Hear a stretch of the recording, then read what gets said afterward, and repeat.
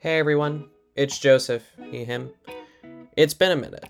Sorry that I wasn't able to put out a new episode this past semester. Started off the semester very busy, then recorded a couple episodes in March, but then got even busier and did not have time to edit them. Here they are now. This first one is with Jasmine Tinsley, she, her, where we talk about how to do Black history properly. Hope you enjoy it.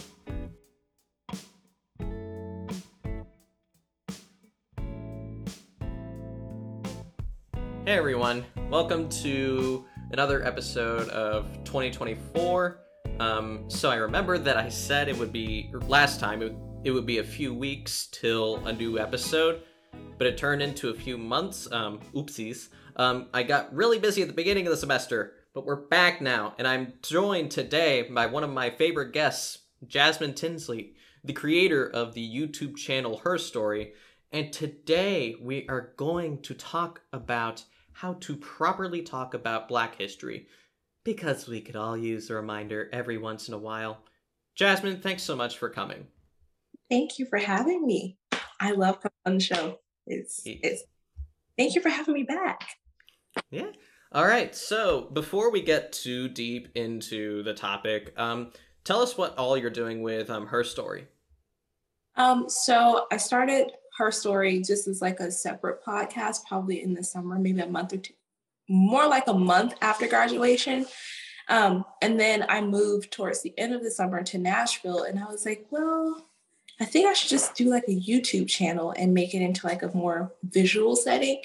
So I started the YouTube channel and pretty much just took like my logo and kind of expanded it out a little bit. But I've kind of made some changes to Her Story. I haven't uploaded anything new in quite some time because I've just been like crazy busy between work and I'm back in school now. So trying to find like that nice medium balance. But Her Story it's just like a fun place to really get into a lot of these historical topics, especially ones that aren't super well known. Um, Obviously, like I've talked about some things that some people know about, but I also want to make sure I highlight things that a lot of people don't know about or that aren't talked about in a lot of educational settings as well.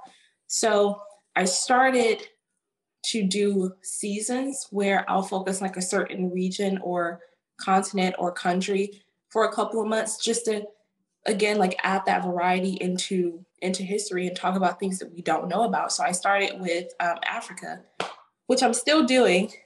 Eventually, an episode will get out there, but um, I started with Africa because Africa is a huge continent, and there are so many misconceptions about what Africa is like. What's Africa about? Everyone has like this idea that Africa is just this super super poor place, and everyone there lives in like mud houses or things like that. They don't think that Africa is actually developing into its own. And while Africa does have its issues, just like any other place, the US is no different. People just have this very messed up view of what Africa is, what their culture is like, their traditions. And Africa really is a beautiful continent. It's super huge. There's a lot of rich culture and tradition that exists in Africa. They haven't really changed their culture or their traditions to please other societies. They stick to who they are, which is the very amazing thing about Africa. So my goal with the channel is to just be able to tell these stories accurately, but also in a more relaxed environment where it's not so, hey, you guys, assignment due, figure it out. I want people to actually learn history and actually have a good time while they're doing it. So that's kind of Her Story. Um, I think I'll have a new episode out at the end of this month. Been kind of working on it little by little, but that's kind of what's going on with Her Story. Amazing. And like the point about covering topics that are unknown in history, see, within a lot of educational settings, you notice that there's like a lot of gaps in how we learn history. And what's always been very interesting to me is that once you fill those gaps with, or it once you fill those gaps, there's a lot of context that you're now provided with like every single major event. Absolutely. Because there's a lot that gets left out with history. There's so much that gets left out. And, when you're in school, like especially like middle school or like high school setting, you learn a lot of things, but then you start reading the books, your teacher starts talking about it, and it starts not making sense at some point. So then you're like, but what about this? Or what about that? And a lot of kids, we're kids, so we don't pay attention to that. But as you get older and you kind of see how the world is working or how it's changing or your experiences through like your daily life, you kind of go back and go, well, that's a lot different from what I was told. That's a lot different from what I learned. So I like being able to fill in those gaps or, you know, build those puzzles and put all the puzzle pieces together and kind of make it make sense, because a lot of times it doesn't make sense. We just kind of take everything for what it is and we're like, all right, that's fine. Yeah, that's true. And then somebody like me comes along and I'm like, you're missing some important stuff in there. So I think that's super important. Right, exactly. I remember back before I took the 10th grade American history, or not 10th grade, it was dual enrollment, but I was in 10th grade. American history reconstruction to present, and like one of my primary reasons at the time before I like took the class was that I've never really had a history class middle or high school that's like gone deep into Cold War politics. So like, or because like the semester always ran out before you get to that unit, we always like spend like 5 months on the first two world wars. So then I'm like, I want to examine Cold War politics, but then I get into this class and Dr. Kerrigan, she's like, so we're going to talk a lot about race, and it's going to make everything make way more sense in like some of the worst ways possible. And I'm like, okay, so there was like this entire sub layer of history that should be taught that makes everything make sense, that it's just not taught in a lot of high school settings, even though high schoolers are at the point of maturity when they can have these conversations. Yeah, no, definitely. I mean, even when you talk about things like a lot of parents and schools having their feelings about the critical race theory being taught, or just the concept of race and racism being taught in school in general, like, well, I don't want my kid to learn about that. And I'm like, well, your kid, you don't want your kids to learn about it, but like your neighbor's kid can experience it walking down the street at 5 years old. So why can't we have these conversations within educational settings? Because race played a lot into a lot of the laws and regulations and all these bills and whatnot that got written into the United States. So it's like, it's important to talk about those things, because the more we try to avoid them or pretend that it doesn't exist, the more nothing changes, the more things stay the same. I see like a group of parents go on Dr. Phil and have like this whole meltdown about, oh my God, I don't want my kids to learn about the critical race theory. And I was like, Dr. Phil, dude, I think you have enough money for all of us on this planet. Why are you talking to these people? I don't understand. Like, why do they have a platform? Why are we sitting here having a debate about racism being taught in school? Because you're going to go home and teach your kids, you're going to teach your kids racism anyway. They're going to see what you do. They're going to see what you talk about. They're going to see how you interact with different people of different backgrounds, of different ethnicities. They're going to pick up every single thing you do. Why? Because they're kids. Their brains are sponges. They're going to soak it up. They're going to think that it's normal. They're going to go to school. They're going to put out that same behavior they picked up from you. And then you're going to be like, well, I'm not racist. Ma'am, you literally just harassed this Black man on the street for no reason, but you're not racist. But you don't want it to be taught in school. It's important. So we're just going to erase slavery. We're going to erase Jim Crow. We're going to erase all of that and pretend it just didn't happen. And that's not how it should work. But these parents are literally having meltdowns over all of this. And I'm like, it's history. Not even just like past history, it's still current history. Like racism still happens. It's not a thing of the past. It still happens. So schools just have to make that decision that these are important things. And a lot of school officials and board members of school boards and superintendents, they don't want to make that decision, but you need to, because what are you telling the minorities in your school? what are you telling their parents? Oh, that their pain and suffering, their oppression doesn't matter, that it's not important to learn about. That's the message that it gives off. And that's why it's so important to have these conversations and make these decisions. Exactly. There was this one absolutely amazing episode of John Oliver. All of John Oliver's content is absolutely amazing. He explains everything so well, but he talked about critical race theory like 3 weeks ago. And he just completely went in on a lot of the hyper-conservatism of like the anti-critical race theory movement, and really talked about, okay, here's what's at stake here.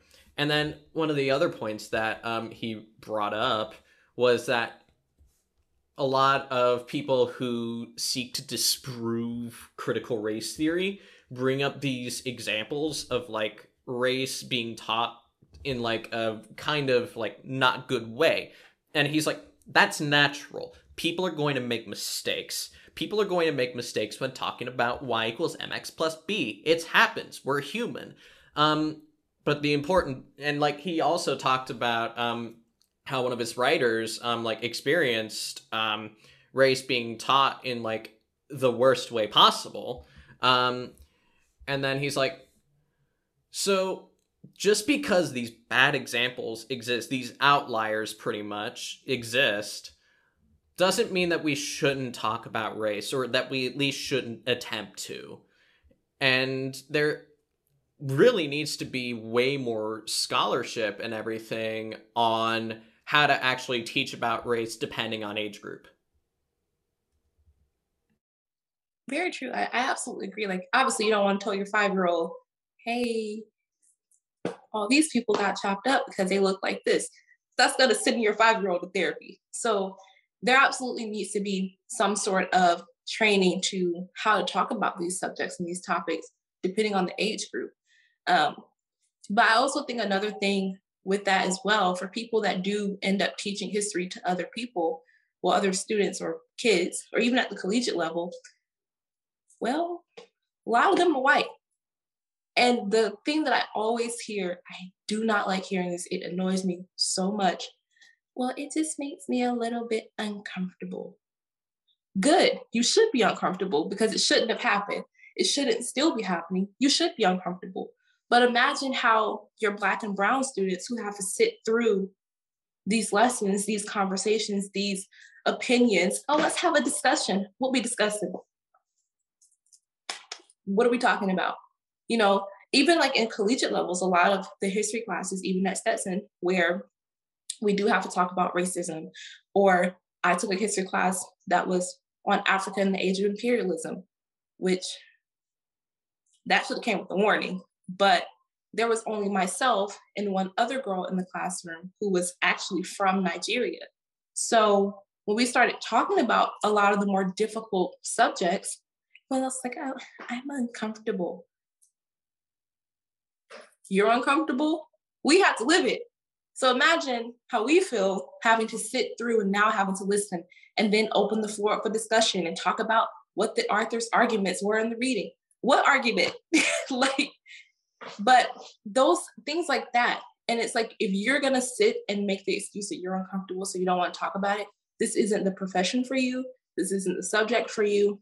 This is not the type of class or education you should be teaching, because history, while some of it is good and it has its nice achievements and nice goals that have been accomplished, I think a lot of people just only want to highlight that, but don't want to talk about all of the negative that has come from it as well. So when we talk about race and racism and oppression and slavery and all those things, a lot of Caucasian teachers, they don't want to talk about it because it makes them uncomfortable. You should be uncomfortable. I know it's uncomfortable, but that's why it's important to learn about it and talk about it, because it needs to be known, it needs to be taught. That way, you don't have kids grow up walking down the street and they just allow statements of pure ignorance to come out of their mouth. They say something completely out of line. They may not know it because in school they're taught, oh yeah, that's fine. That's normal. You can go up and say this and that to this person.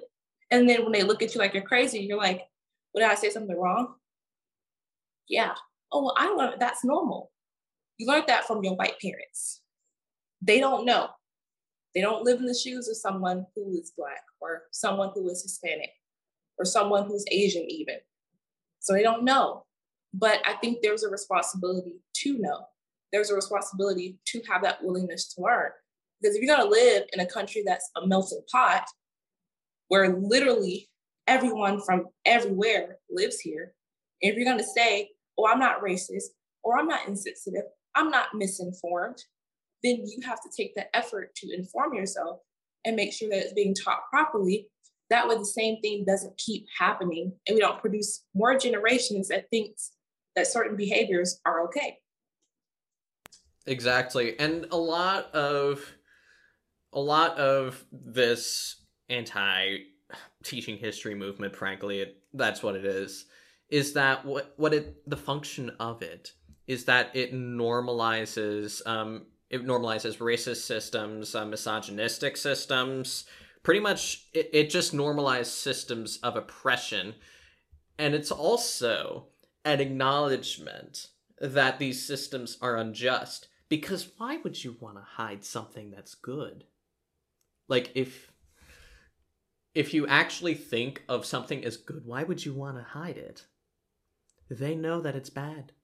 They know that, basically, they know that they're racist without knowing that they're racist. Yeah, we put it that way, yeah. And it's like, there's no sense in trying to hide it or run from it because this is what it is. As unfortunate and as sad as it is and as impactful as it is for a lot of different communities, this is what we have.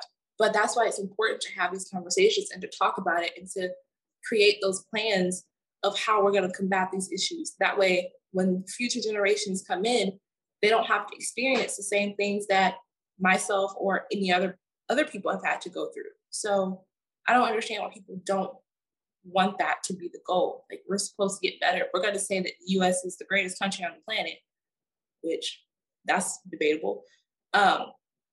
Then why aren't we doing our part? Why aren't we pulling our weight? And there are a lot of people who feel like it's not their responsibility, but it is.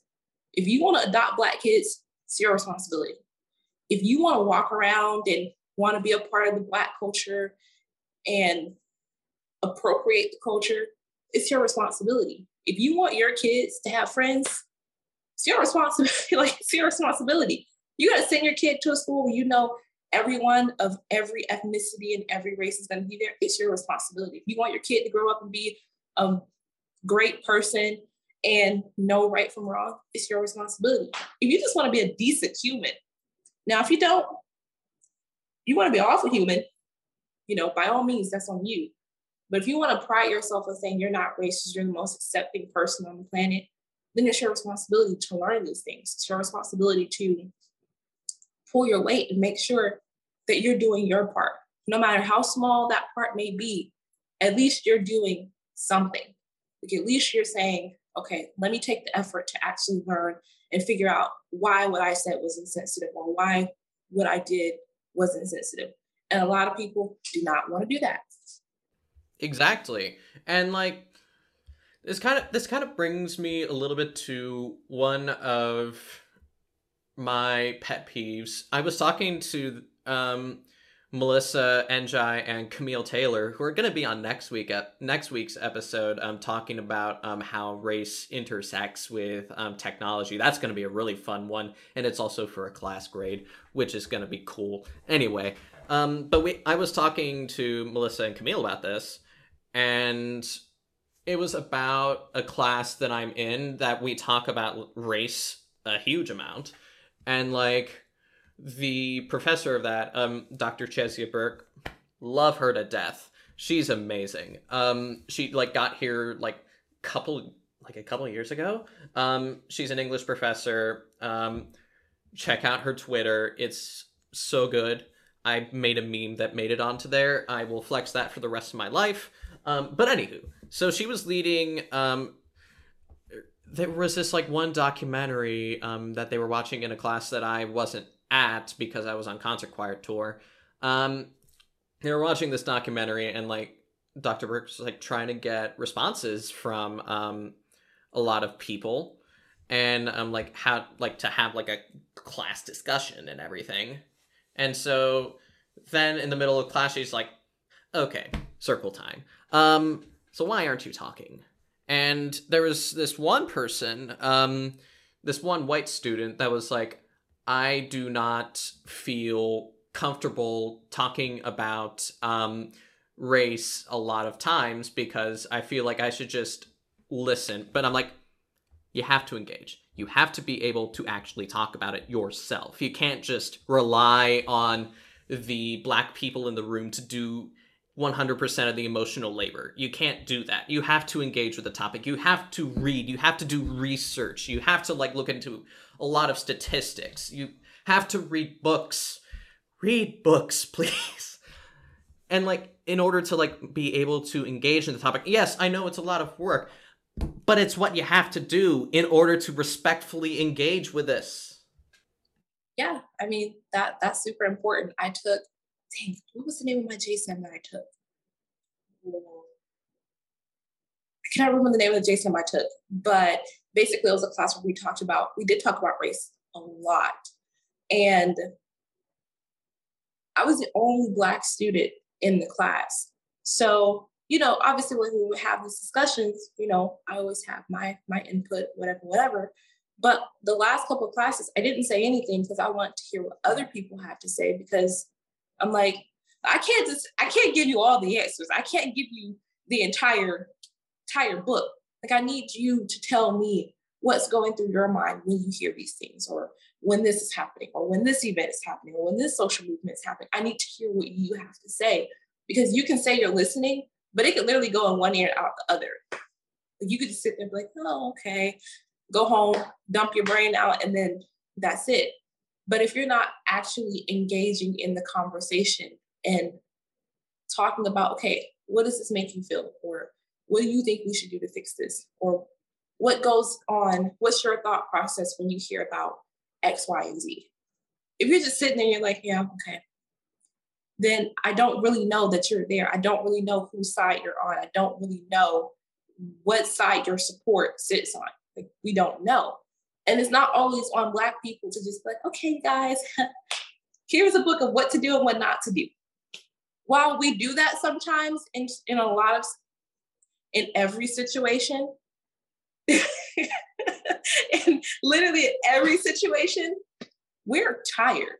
Like, I don't think people understand that we are so mentally exhausted of having the same conversation over and over. We're tired of talking about why we need to find a better way to get better police officers in the department. We're tired of talking about why Black women go missing and get killed or overdose on drugs and nothing happens. We're tired of having this conversation. We're tired of being the ones like, okay, guys, these are our feelings today. Like, we're tired of doing that. Like, when are white people going to step up and be like, okay, all right, guys, we need to do something. We need to have a conversation. We need to figure out, what can we do to make things better? What can we do to make this environment a lot safer, a lot more equal, and level everything out? Like, what can we do? Obviously, it's not going to erase what has happened, but at least we can start that conversation. But instead, everyone's just sitting on the sideline like, oh, well, we'll talk about it in this setting. We'll talk about it with our group. We'll talk about it in our chapter. Like, I'm not there. So I don't know what you're saying behind closed doors. I don't know what you're saying to your friends when I'm not around. I don't know who you turn into after I talk to you face to face. I don't know.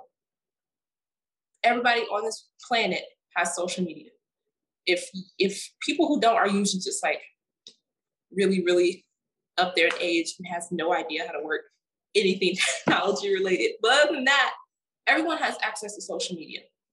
And everyone knows, some people know how to use TikTok. I don't. But everyone has access to so many different things. Everyone has access to the internet. Everyone has access to Google. Everyone has access to pretty much anything you want to get access to. So when it comes to these issues, where's the energy? we're learning TikTok dances and doing TikTok challenges, but then when it's really time to have that conversation, everyone's like, not us, not me. Who, us? Oh, that's not our job. No, it is your job. You want to say you have Black friends? It's your job. Like, it's your responsibility. You want to walk around talking about you can say the N word, it's just a word. First off, you can't say that to Black people in 2022 because we're not, just don't do it. 10 out of 10 do not recommend. You can't do it. You just can't. But this is like the second time you've explained this on the podcast. In like the 1,500th time ever. It's ridiculous. They really get, especially on the internet, they get so bold on the internet. Like they'll be mouthing a song and say the N word, and then when people in the comments come for them, they're like, "But you guys, it's just a word, and you need to go back to school because you don't understand what that word means to Black people. You want to adopt culture, but you don't want to learn. You want to pass responsibility off onto us. We tired. I'm tired of teaching people. I am tired of talking about why you can't do X, Y, Z. I'm tired of talking about why Black people feel how they feel. I'm tired of talking about Black mental health. I'm tired of talking about why prisons are absolutely awful for Black people. I'm tired of talking about that because it's on y'all to learn it now. You guys got to make the effort, but it's not there. Exactly. And like, see, I really hate this attitude amongst a bunch of white people who claim to be like social justice advocates when they push back on the when a lot of especially Black activists say, "Oh, just go to Google so that I don't have to do the emotional labor all the time." A lot of these white activists are like, "That's the wrong approach to everything." I'm like, bruh. I mean, yes, there is concern with the Google search algorithm. It's awful. But at the same time, you have to put in effort. You can't just have everything spoon-fed to you. You have to learn how to search on the internet. That's part of being literate, frankly, in this society. Yeah. People have to put in the work and the effort. Like, I don't want to keep explaining stuff to people, or, I've had instances where people come up to me and go, "Oh my God, can I touch your hair? It just looks so soft. And I didn't know you guys had soft hair." Ma'am, what? Like, I'm sorry. I'm like, what do you mean, you guys? Well, I just didn't think Black people had.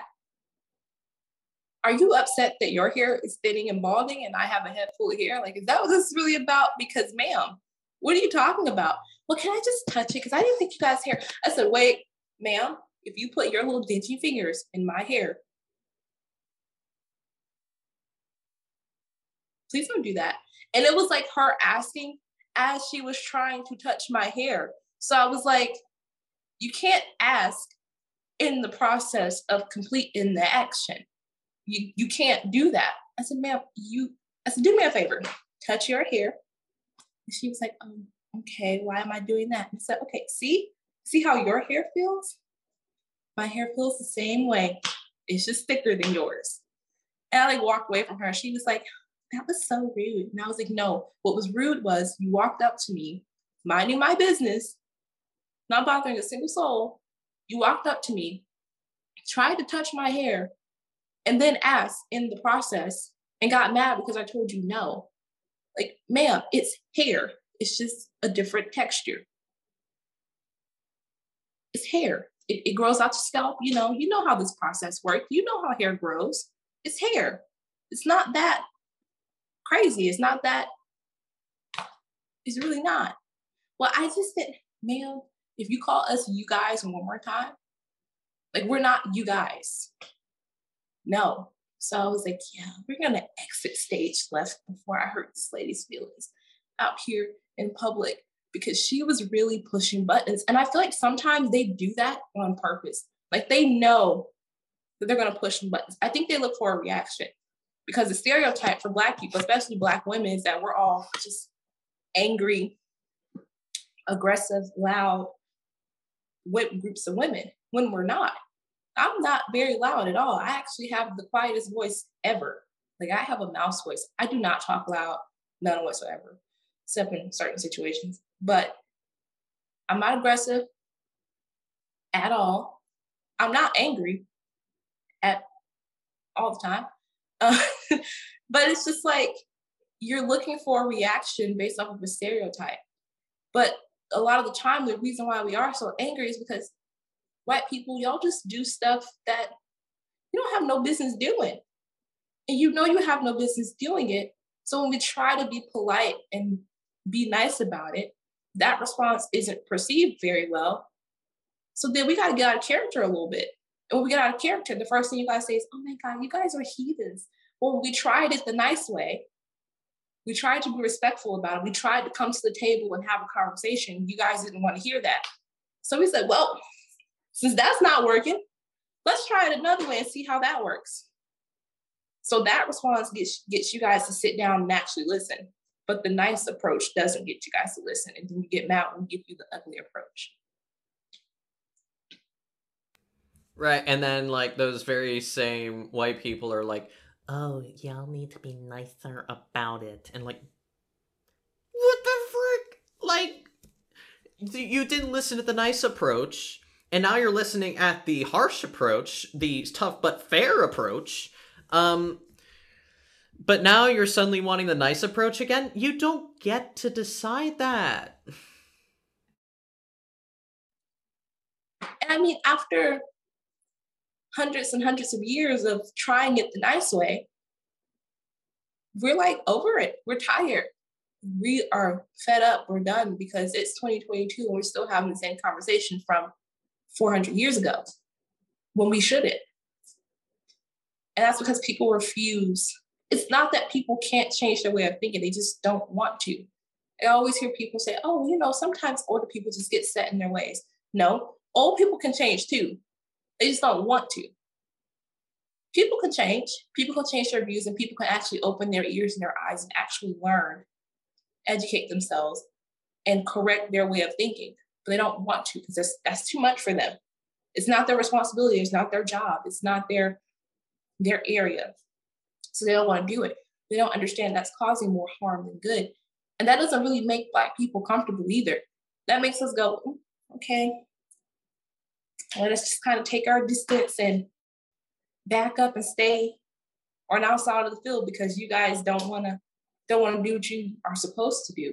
Like, it's your responsibility. It's not well, I can do this if I want to, but it's not really. No, that's just like buying a car. You know, you got to get insurance, liability insurance. At least you go, I hit another person. I don't have insurance. It's not my responsibility anymore. Ma'am, you hit this lady's mailbox. It is your responsibility because your car hit the mailbox and now you don't have insurance, which is your responsibility. It's your responsibility. And like people get it with like car insurance and everything, but like as soon as it is about like race or gender or like class or anything that's like in a sense abstract, they don't get it. They don't get that they have to be held accountable for the harm that they commit to people.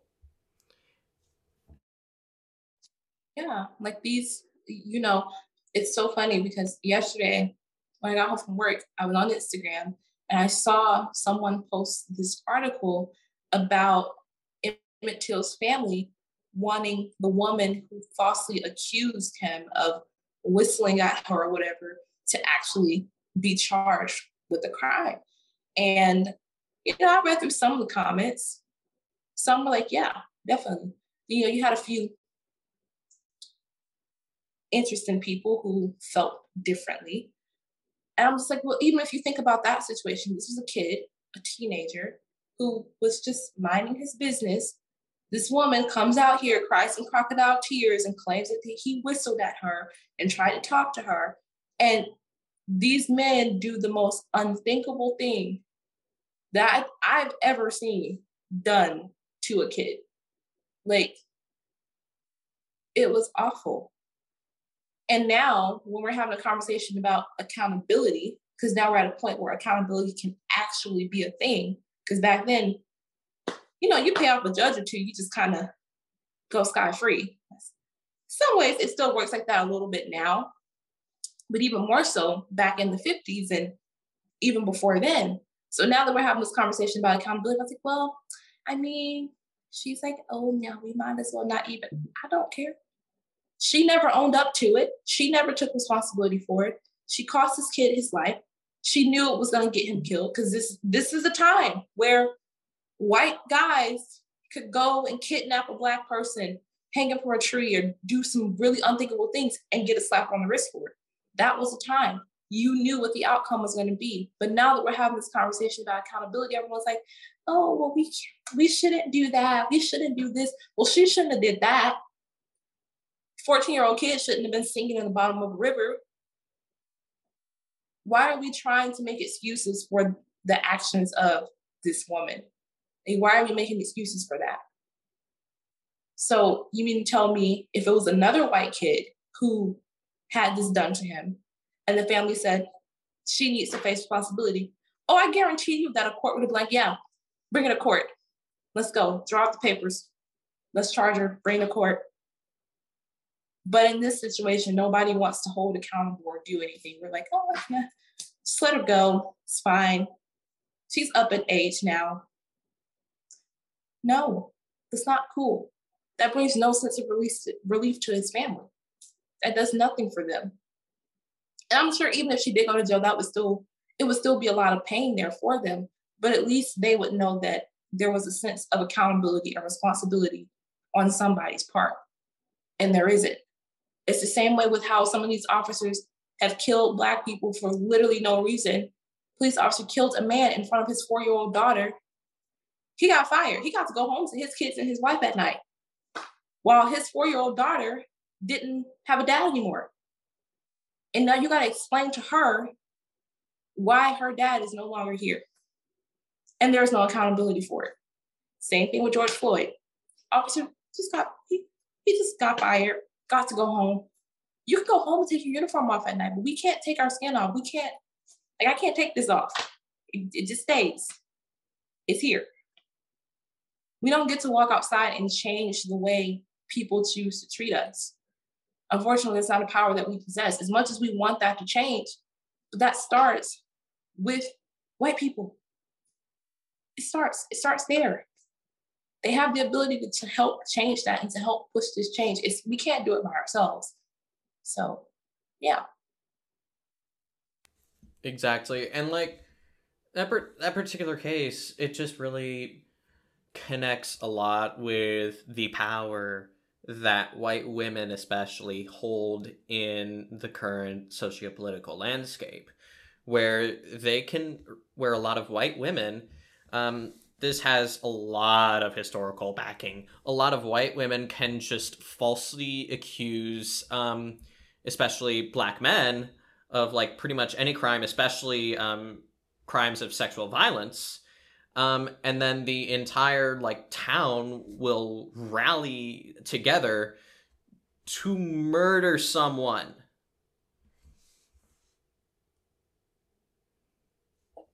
They hold a lot of power in that aspect. The man wasn't even at the house.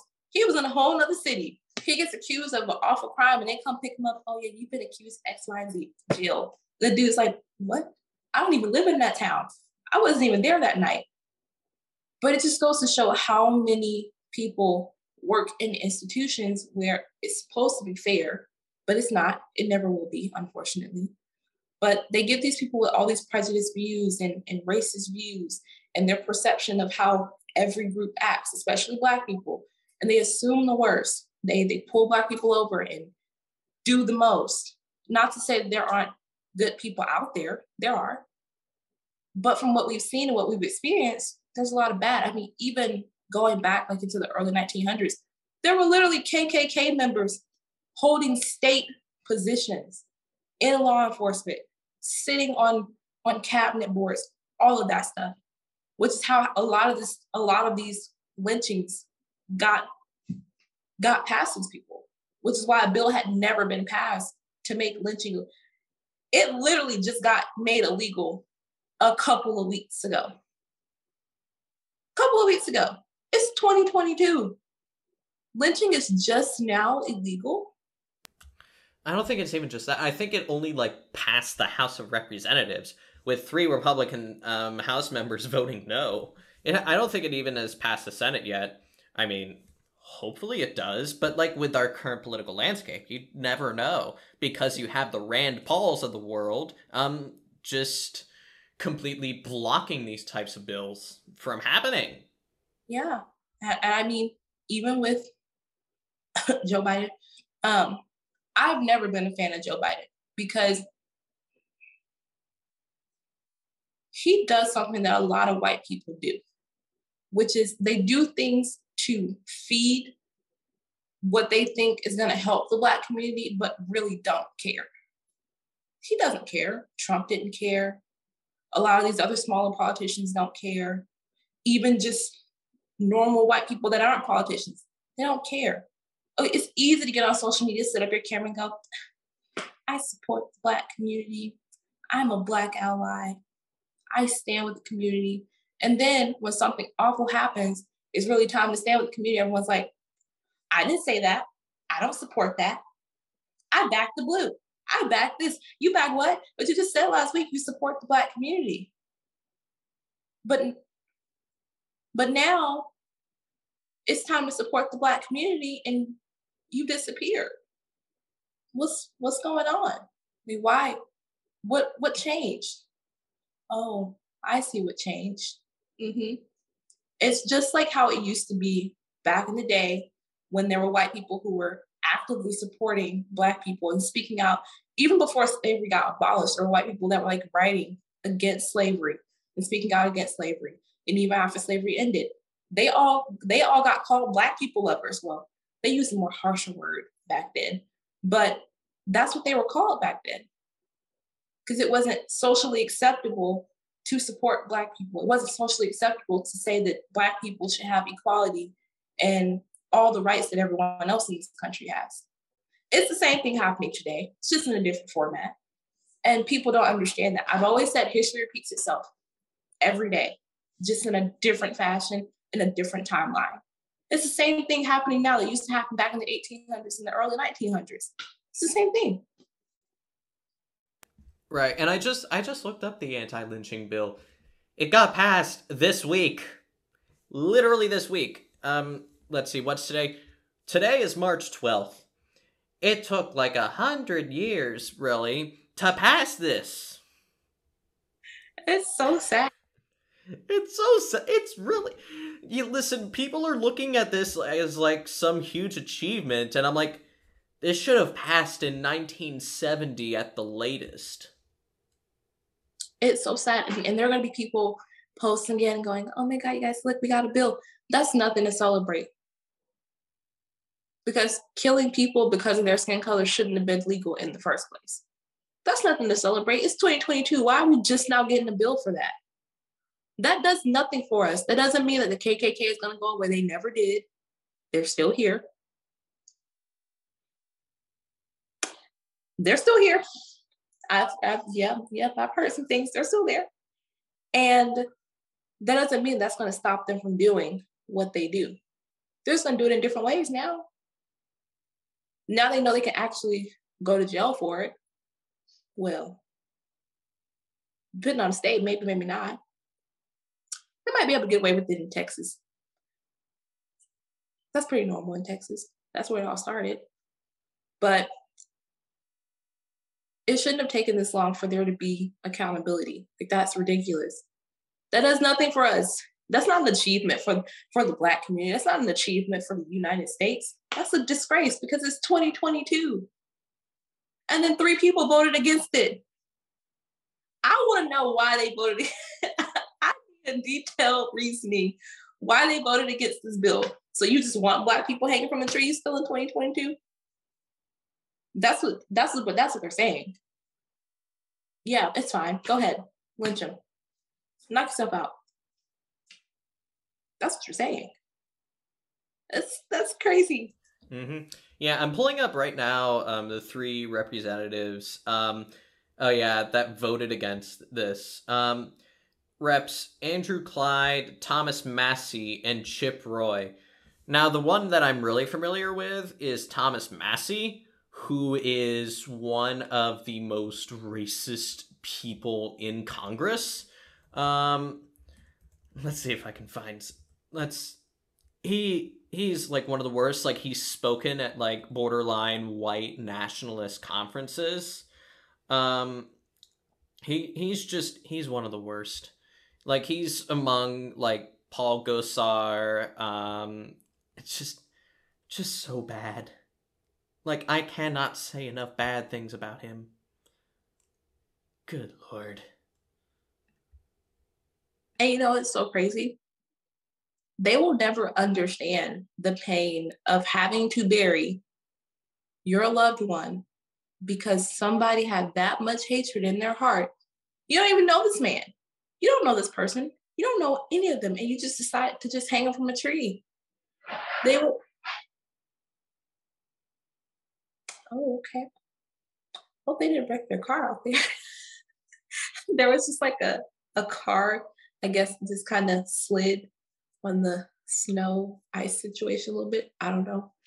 Well, I think they'll be fine. But they will never understand the pain that comes with that, the trauma that comes with that, the fear that comes with you. You don't even want to leave your house after something like that because you're scared. You live every day walking on eggshells, not knowing if this is going to be the day that someone who is so hateful and so racist is going to take you out or not. They will never have to experience that. Their kids will never have to experience that. But you vote against a bill that basically just says you shouldn't be killing people for no reason. You shouldn't be killing people on skin color. Oh, there's an article here that says Republicans said the anti-lynching bill would endanger other liberties such as freedom of speech. How is murder freedom of speech? What? Yeah. Okay. Edit. Thomas. So when you get to this freedom of speech BS, it's like freedom to say what? Freedom to say what? I didn't know that murder was a representation of freedom of speech. I didn't know that. See me and told me I could just walk outside and just beat the living daylights out of somebody saying, well, I was expressing my First Amendment right. No, they would lock me up and throw away the key. They would throw me in jail so quick and not even think twice about it. I don't understand.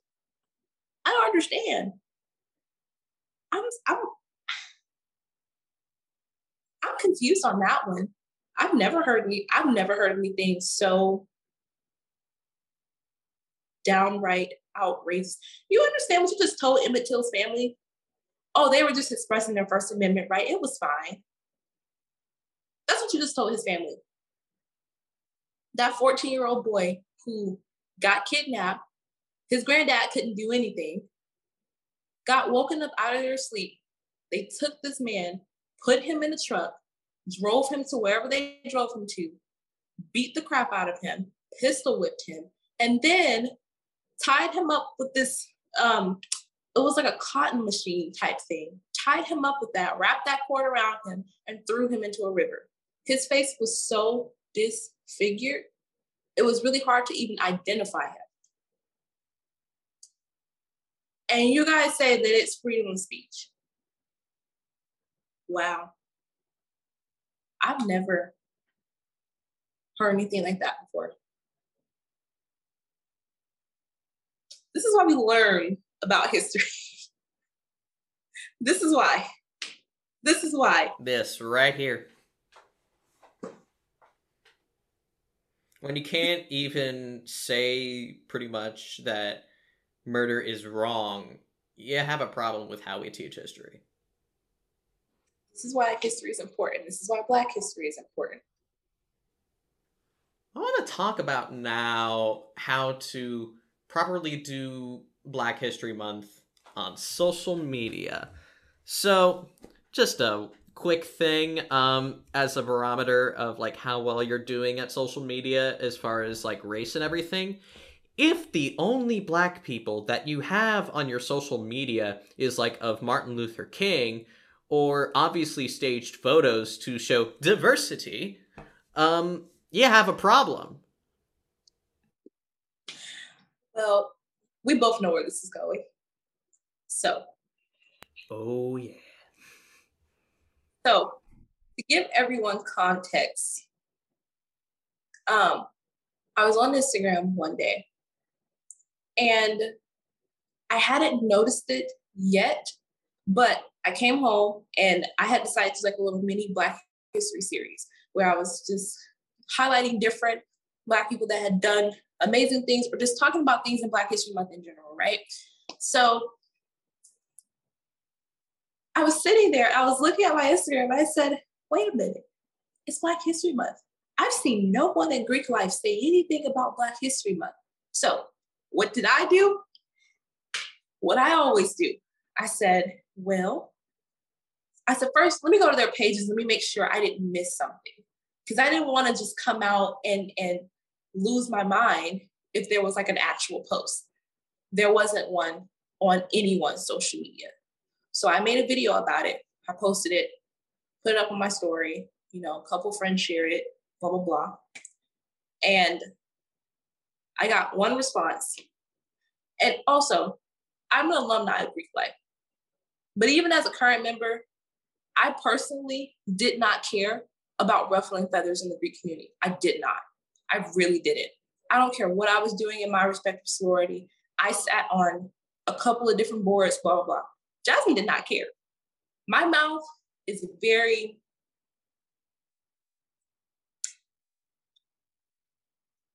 it's here. We'll say that. Rated E for everyone. Right. Yeah, rated E for everyone. So when I saw that no one had made any posts or done anything for Black History Month, I said, well, this isn't right, because not only am I a former member of Greek life, but as a Black person, just in general, if we're going to have Black people in these organizations, there needs to be education, especially on social media, because not all of the community is within your community and sees what you do or what you say or where you stand, because they're not in your community specifically. So I pretty much had a whole fit and I said something about it. I got one response, which I was not happy with, did not like it. The response essentially was, oh, well, this person and that person on exec, they're working on some posts. They just haven't gotten around to putting it out yet. And I didn't even realize there was a lack of it on social media, blah, blah, blah. But we're talking about it in chapter. So I said, okay, that's fine. You're talking about it in chapter. Good for you. Whoop-de-doo. But I'm not in your chapter. The rest of the Black population on that campus is not in your chapter. So they don't know where you stand. But also, with the power of social media, talking about Black history, especially in the way that the education system is going, that's super important. And I felt like the Greek community put so much energy and effort into creating all their other videos for, like, you know, Philanthropy Week, blah, blah, blah. And those, what I don't deem appropriate pageants. I don't think they're appropriate, but that's another conversation. We put all that energy into that. And then as soon as someone says something about Black History Month, it's crickets. And nobody else had said anything. So there was a girl from another sorority that had reached out to our friend and said, oh, well, we did do something for Black History Month. We posted something on our story. So I said, well, that disappeared in 24 hours. What's your point? So I was on live over on my Her Story Instagram account. This is like a week after I had posted the video. And I had kept talking about it throughout that week. But I was on my live and I was talking to another girl in my live. And we were having a completely separate conversation. I wasn't even talking about Greek life that night. I wasn't talking about any of it. And this girl pops in. I didn't know who she was. I saw that she followed me, but she had never interacted with any of my content, which was like a huge red flag for me. So after the live, I went to go see who she was, and she was a member of that same sorority of the girl who had said something about what I posted on my Instagram. So I said, wait, you guys send people to spy on my lives now? Like, what's going on? So the next few days, as I had kept going live, I noticed that that was happening. So I got real pissed. I was pissed because it's Black History Month. It's the 1 month that's carved out to really, really, really learn about Black history, why it's important, to talk about things that we don't know, to talk about things we might even know. So then I saw 2 posts from 2 frats. One wasn't even really for Black History Month, to be completely honest. It was like, oh, well, we hear our DEI board, blah, blah, blah. And, you can tell when a statement is made after something's happened. It was like one of those statements, like a blanket statement. But the statement wasn't even the part that pissed me off. The part that pissed me off was they wrapped their logo in African colors and then put that corny clip of Malcolm X as the next slide. Then the other one posted this picture of Martin Luther King, like in a crowd, shaking hands with someone. And the words they put over the picture was a statement from another chapter, just pasted over the picture. Not just another chapter, a chapter in Texas. That's the worst part. A chapter in Texas. You gonna choose Texas? Texas. So then, the caption was from like their VP or whatever. We stand with our Black brothers and sisters. No, you don't. Because I have been getting screenshots from another friend of mine off of Yik Yak. So I have been reading about something that they had done, which is why that post came out. It came out after they had done something. So I'm like, so we just use this to cover our behinds at this point. So then, I'm waiting to see the other posts roll in at this point. No other organizations posted anything. So I decided that I was going to make a phone call to somebody, which I did. I texted that person.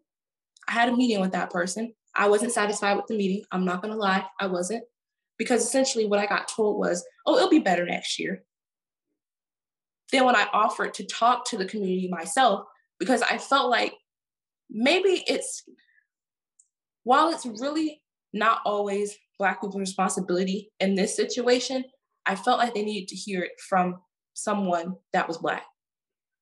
And they needed to not hear this professionalized, formal meeting type statement situation. No, they needed somebody that was really going to dig into their behinds and be like, look, what you're doing is not cool. You need to fix it. They needed to hear that. And I got told, no, it'll be better next year. That's something you say about a sports team. It'll be better next year. Right. They'll make the playoffs next year. Yeah. They'll get the ring. As an Ohio State basketball fan, I've been saying, oh yeah, wait until our new recruiting class comes in for next year. I've been saying that for 3 years. Come on.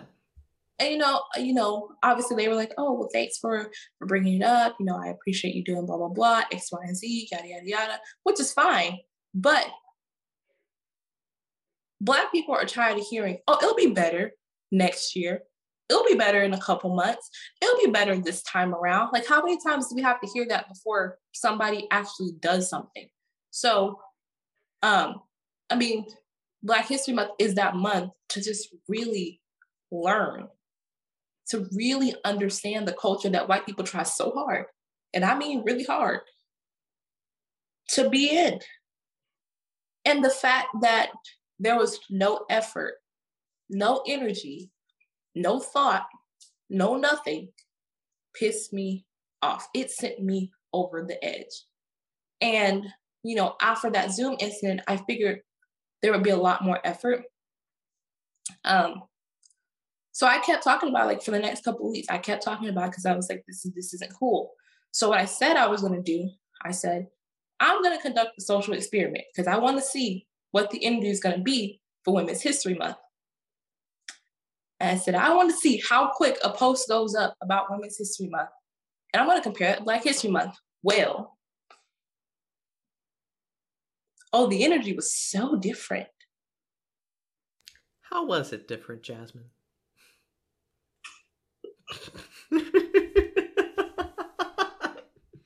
While I love Women's History Month, I do, because it's history. I'm a history lover.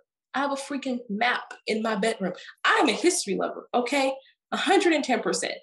The issue I have is it felt like a slap in the face. Like on International Women's Day, everyone was like, oh, happy International Women's Day. Here are my favorite women. All the sororities and whatnot were posting like their posts and all that stuff. And I was like, but you couldn't highlight your Black members on Black History Month? Oh, but now that it's Women's History Month, it includes everybody. Oh, we want to scream, yell, and shout and do the most for that. But we couldn't highlight our Black members? That doesn't make any sense to me. So then I said, Black members in these organizations, what are we doing? What's the conversation? What's going on? Because these organizations are not cheap at all. I'm not spending another dime in Greek life until they get their stuff together. And I said that in my live, I said that in my post, and I said that to the person I met with too. And I meant it. I was like, I'm not paying to be an alumni chapter. Why would I do that? That's a slap in my own face. That goes against everything I just said. Why would I do that? So when International Badge Day came around, somebody had texted me and said, oh, are you going to post anything for International Badge Day? No, because I don't respect the badge right now.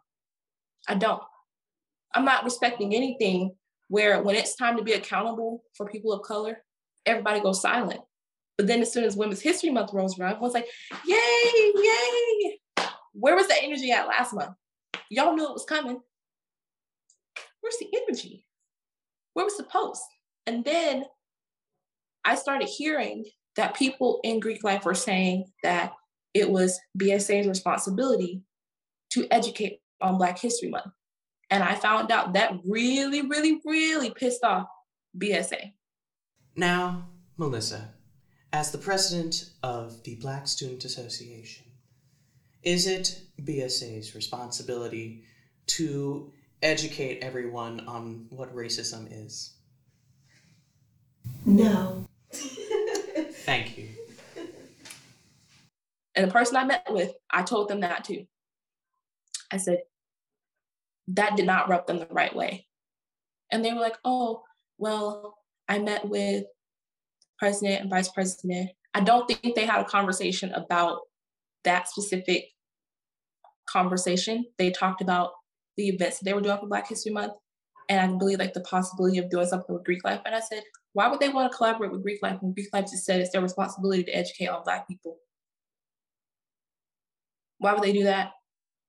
Because if you got Black people in your organization, it's your responsibility. You want to walk around saying, oh, we're diverse and inclusive. No, one Black person in your Greek organization does not make you diverse or inclusive at all. It doesn't. And for whatever reason, the Greek community just pretended like I wasn't in Greek life and I don't know a lot about a lot. I got screenshots. I know a lot about a lot.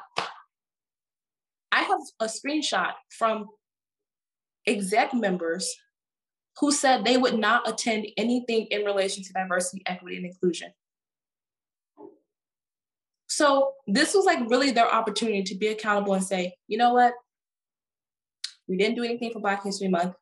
How do we fix it? How do we educate on Black History Month? Because MLK and Malcolm X, it's not gonna get it. Everybody know who they are. Everybody knows. We can talk about some other people. We can talk about some other amazing things, or even some of the more darker things, because that's important as well. And there was nothing. So I lost it. Mm-hmm. And like one of the points that we talked about was that the difference between the the two Black History Month posts of those frats and like all of the Women's History Month posts or International Women's Day, it was the Black History Month posts were only really talking about suffering and nothing else and trauma. Whereas Women's History Month, they were like, yay, women, which is great. Yes, yay, women. But at the same time, you're not taking a multifaceted approach to either. Yeah, no, they're really not. It's really like it's not even the bare minimum. It's like below the bare minimum, in my opinion. And I know, oh God, it's so hard because I know I can't use names, but my respective organization that I was alumni of, I told them I was pissed with them because to me, it did. The very, like literally that Friday before Black History Month ended was when the post came out. I was pissed because I knew it was just to cover their behinds. But we don't forget, listen, I love Women's History Month. It's great. But it's the fact that you guys remembered to post on that day. We remember International Badge Day. We remember Bid Day, but we don't remember Black History Month. We're going to drag our feet through that. That's not cool. That's not okay. Black History Month is so important. One, it's already the shortest month of the year, but that's really a carved out space to really learn, to take that initiative and learn. It's not on Black people. I don't want to talk about Black History Month all day. I don't want to talk about the same stuff all the time. I don't want to do that. It's not on me to just do that. It's y'all's responsibility as well. And it's just not okay that wasn't seen as our priority. It just got put on the back burner. And then when somebody calls them out, there was no accountability. And to be quite honest, the Greek community has never had accountability, ever. Ever. There's always been a lack of accountability. There's never been, the person that I met with, they said, oh, well, I didn't know that because I don't really see, I don't look at their social media. What? I'm sorry, what? What do you mean? What do you mean you don't look at their social media? This is what I'm talking about. This is why stuff slips through the cracks. And obviously, there's always going to be something that slips through the crack because they can't be there watching 24/7 about what happens within every organization. But there have been things in the Greek community that have literally been stepped over and have happened time and time again with no consequence, especially when it comes to like race and racism. Time and time. Some of these organizations just have Black people in them because they knew if they didn't, that wouldn't really go over too well. They don't have Black people in their organizations because they really care. They could care less. Every organization has to meet a quota every year. Now, if they don't meet it, then they don't meet it. But they know if they don't have at least one Black person in it, there's going to be questions that they don't want to answer.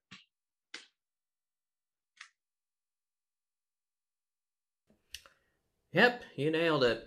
And like, you know what? For some of these orgs, we can reveal the names. I was looking at Pike's social media like the other day. This is why I brought up the point at first about like the amount of Black people on a social media page.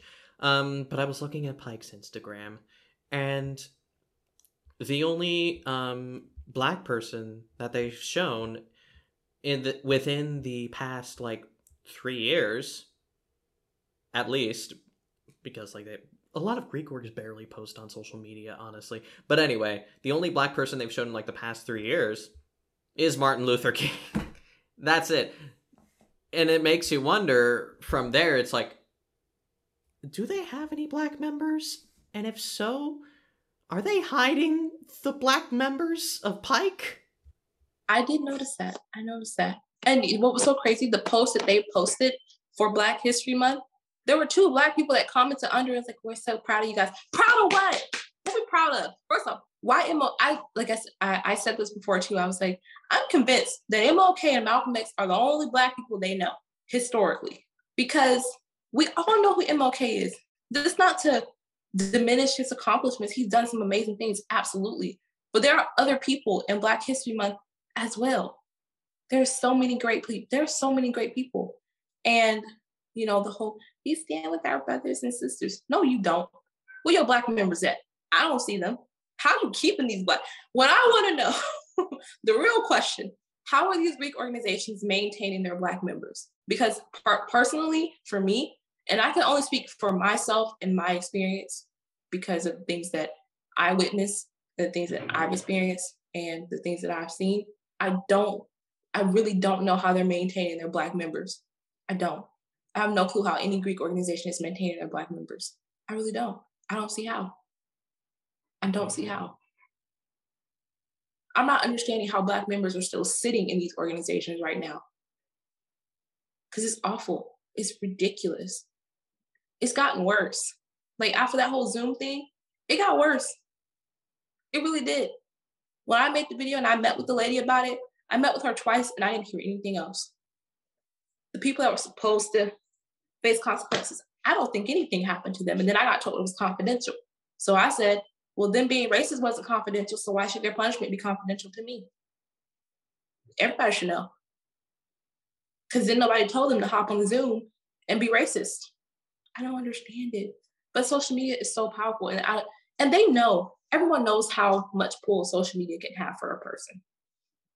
So when it came to Black History Month, I was like, this is really your time to educate. Highlight your Black members, or let them talk about why Black History Month is important to them, or what Black History Month even means to you, or share a fun fact that you didn't know about Black History Month that you now know. That was your opportunity. That was your space to really think outside of, let me just find a very generic photo of MLK and a very generic clip of Malcolm X and throw it up on the internet. Or let me just find some Black women real quick, get a quick little paragraph and put it up. Let me make sure I put 1 or 2 Black women that are in our organization and throw it up there. There was so much room for so much education and growth and highlighting a lot more than what got highlighted. Exactly. Like, your Greek org could have reposted your content every day that you did it.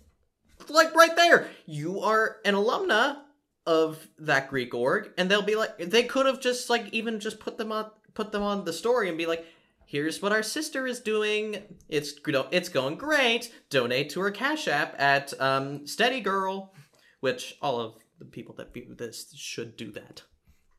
You know, I never thought about that. But yes, they could have done that too. You were right there. That's what I'm saying. I'm like, I'm right here. Like, right here. Use me. Don't use me negatively, but use me. Like, there was so much space and opportunity even before I had said anything about them not posting Black History Month, I was doing mini Black History series. That was opportunity. That was room. Any Greek organization could have used my content. I would not have cared because it's getting out there. Like, it's spreading the information and knowledge. Because what people don't understand is that Black people are the blueprint for everything. We wouldn't have a lot of stuff that we have without Black people. As much as I enjoy my country music, because I do.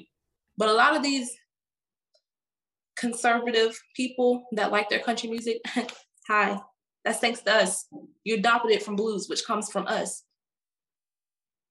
Rock and roll comes from us. It started with us. Everything started with us. This was the room to learn.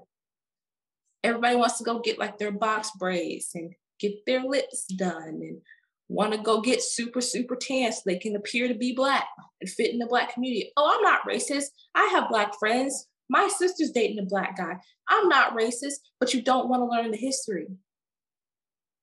Don't want to learn the history. I don't get it. I'm just still thinking about how,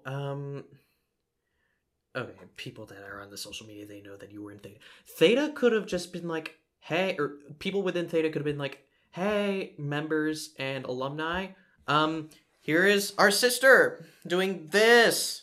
Donate. Greek Life claims to be this huge networking opportunity for people, and like they always claim to like, we have your back and everything, but not in this case. No. They haven't. Have they supported you in any fashion, really, like as an organization? With her story, no. There you go. Not a single one. First off, that whole networking thing is BS. It does not apply for everyone. If you're not in the business, Bingo. It's literal bullcrap. It's BS. If you don't fit into the interest of what whoever is networking is doing, it's not going to work for you. Because it damn sure didn't work for me. It didn't work for me. Literally graduated in the middle of the pandemic and I had no clue.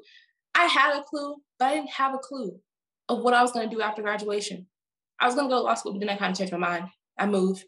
I mean, I figured out my own way, but when I started the YouTube channel, they didn't reach out or support or anything like that.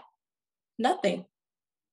And I think what bothered me the most is that my own organization made an excuse. You made an excuse. And then when I say something about it, all of a sudden, what's her position? I can't remember what her position is, but she started watching my stories like consistently. Does not interact with any of my content. Never liked the video, never liked the picture, didn't like anything I posted within the last couple of weeks. As soon as I say something about Theta and start holding people accountable, oh, we want to watch the story and lurk the stories. No, talk to me, step to me. I'm the one who said it. Don't go step to people behind my back. Talk to me because I said it. And I meant what I said. And it made me so mad because I expected more from Theta. I expected more. I really did. And, you know, I see like all of their date night function pics. They just put up their bid day pics. I saw their International Women's Day pics. And then I was like, let's go back to Black History Month. Let's go back to that. Because you guys waited until the Friday, 2 days before Black History Month ended, or 3 days, one or the other, either way, and then wanted to post something. But didn't forget International Women's Day. Didn't forget Badge Day. Didn't forget that. But Black History Month, oh, it's going to drag our feet. Like, come on. It was a perfect opportunity. I literally did a whole series for Black History Month. You could have used it. You could have used it. You could have came up with an idea. You could have came up with something a little bit more original than what you guys put out. Same thing for the frats. Could have did the same thing. It's so crazy because some people in the Greek community that follow me, they are so nosy, but they don't interact with any of my content. They're nosy with what I put on my story, but do not interact with my content. Like, no, don't come spy, because Stetson can't take my degree. I already got it.